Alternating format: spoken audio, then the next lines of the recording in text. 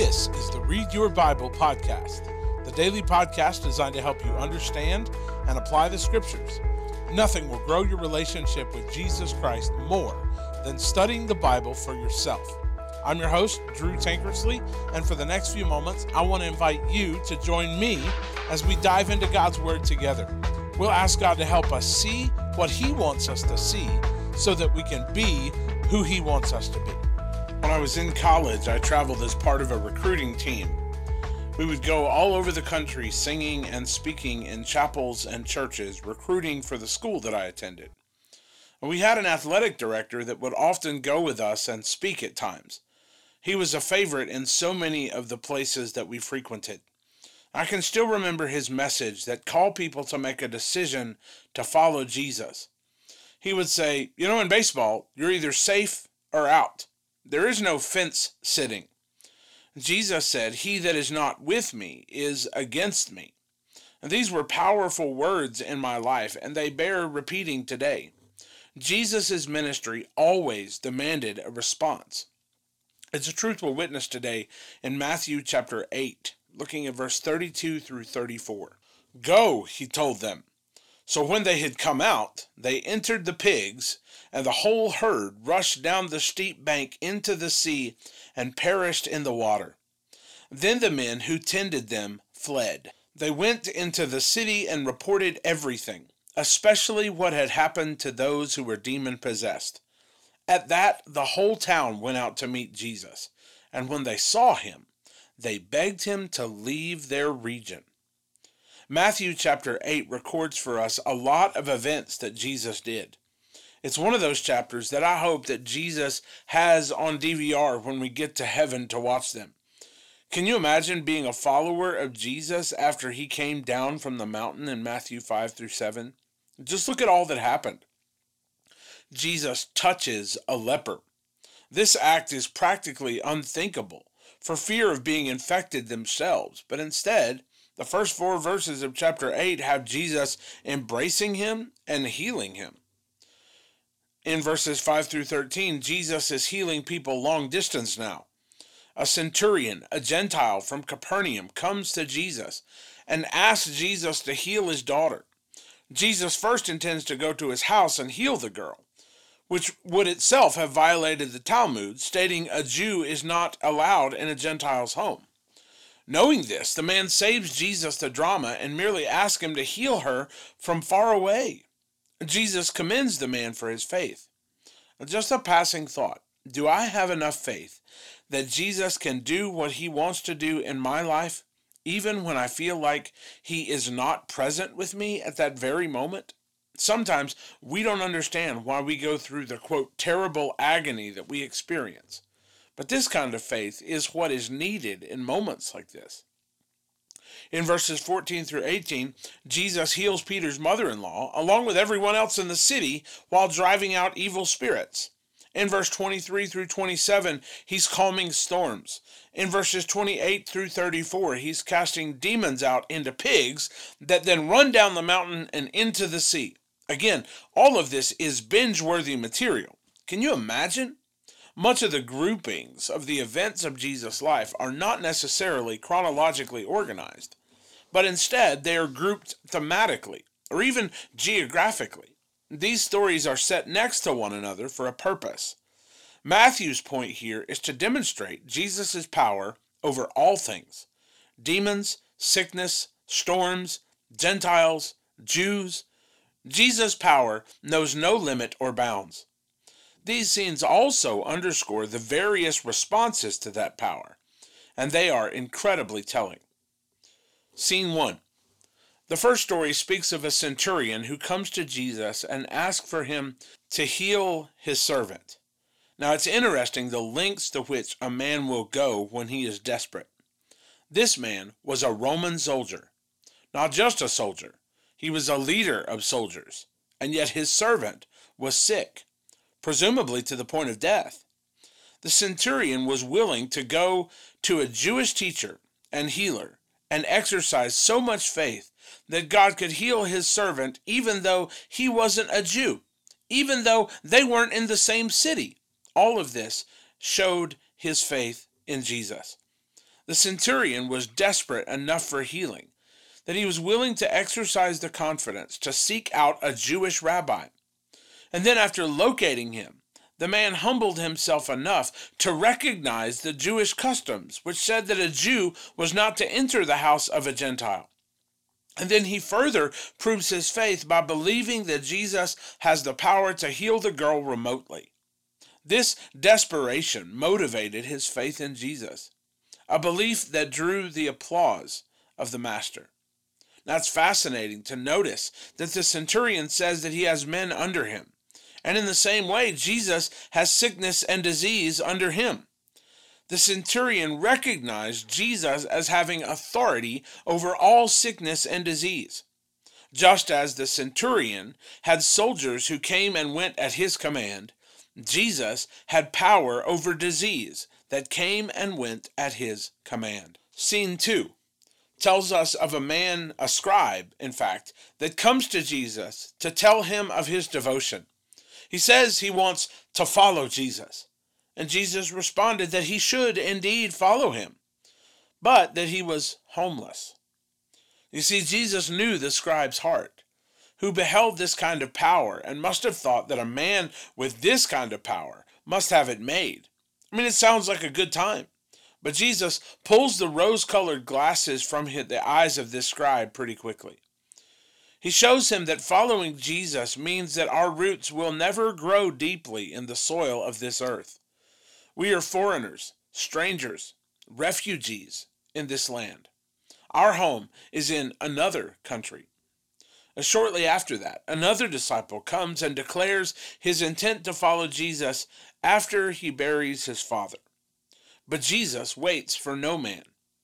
He responded that the dead should bury the dead. Now this phrase is a play on words. It was the custom of one man to wait until his father's death so that he could receive his inheritance. And Jesus' response was to allow the dead, spiritually, to bury the dead, physically. Jesus was saying that his greed for the estate was actually stopping him from being the disciple that Jesus hoped he would be. These two men were entangled with worldly things, houses and inheritance, rather than following Jesus as they should.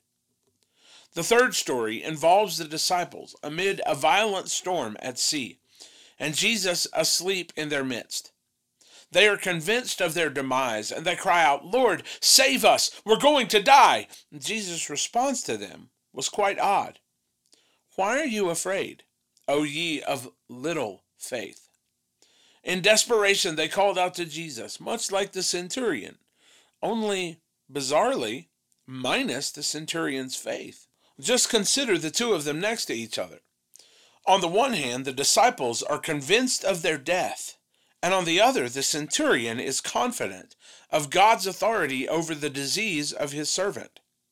You see, when placed next to one another, they are in stark contrast. Consider, they have no faith, and yet they cry out to God. The centurion shows what it is like to cry out to God in faith. It's also essential, though, to understand that Jesus saved both of them from their malady. It is not our faith that saves, but God's power. The difference in the two is not that God did not save, but that the centurion's faith is commended, while the disciples' doubts are condemned. The centurion shows more faith in God's authority than the disciples do. In the fourth scene, after Jesus heals, casting out many demons, he comes to the region of the Gadarenes. Here he encounters two men who are demonically possessed. Jesus again cast out the demons. But what stands out most to me here is how Jesus' ministry demands a response. Here you have two extremes, following Jesus or rejecting him. There is no middle ground. This polarization is highlighted in several ways. First, Jesus makes it very clear that following him will not be easy, and that it requires everything that we have. Jesus sets the bar exceedingly high in following him. He told the one man whose boast was that he could follow him anywhere, was that he had absolutely nowhere to lay his head. It's a good thing the man would follow him anywhere, because he was going everywhere. There were no roots, no settling down, no getting comfortable in this world. The cost of following Jesus must be our highest priority, as evidenced by the man who intended to follow Jesus after the death of his father. The end of the chapter is especially peculiar because the man who owned the pigs were the ones who told the town, and the town comes out and formally rejects Jesus by asking him to leave their region. They kick him out when he cast out their demons. I can only imagine how incensed these men must have been after losing a herd of pigs and how many lies they must have spread. Even the pigs respond to Jesus' call because they go and plunge themselves into the sea. Nonetheless, Jesus' ministry always demanded a response, and theirs came in the form of complete rejection. As followers of Jesus, we don't get the liberty of calling ourselves followers and sitting on the fence. We're either safe or out. Even in the book of Revelation, God spews out of his mouth the disciple that is lukewarm. It should cost us. We can't be ambivalent. We can't be lackadaisical. We can't be lukewarm. We have to be all in or all out. It has to be our highest priority. How can you be ambivalent about the calming of seas, and about the healing of lepers, and about the casting out of demons? Either Jesus is exactly who he says he is, or he's a complete farce. But we don't get to be ambivalent. C.S. Lewis nailed this on the head when he said, "I am trying here to prevent anyone from saying the really foolish thing that people often say about Jesus. Oh, I'm ready to accept him as a great moral teacher, but I don't accept his claim to be God. This is the one thing that we must not say," Lewis says. A man who was merely a man and said the sort of things that Jesus said would not be a great moral teacher. He would either be a lunatic on the level of a man who says he is a poached egg, or else he will be the devil of hell. You must make your choice. Either this man was and is the Son of God, or else a madman or something worse. You can shut him up for a fool, you can spit at him and kill him as a demon, or you can fall at his feet and call him Lord and God. But let us not come with any patronizing nonsense about him being a great human teacher. He has not left that open to us, and he did not intend to." End quote. Either Jesus is exactly who he says he is, and we fall at his feet in complete submission, or he's crazy, and we wholeheartedly reject him. So, Father, as we come to you today, in the mind and the thought of who Jesus is, Lord, we want to give you our life. Nothing compares to you. We confess you as God. Lord, you can have our pigs if you want them. We can't get upset if you wreck our pigs for your glory. For we have given our lives to you. All we have is yours. And we submit to your leadership. Lead on, O King, eternal. Thanks for joining us today for the Read Your Bible podcast. For show notes to today's episode, please visit readyourbible.info. While you're there, you can listen to past episodes as well as access a host of additional resources designed to help you grow in your faith. It's all there for you at readyourbible.info. That's readyourbible.info. For more information about South Seminole Baptist Church, just go to southseminole.com. Join us again tomorrow as together we help you learn to read your Bible.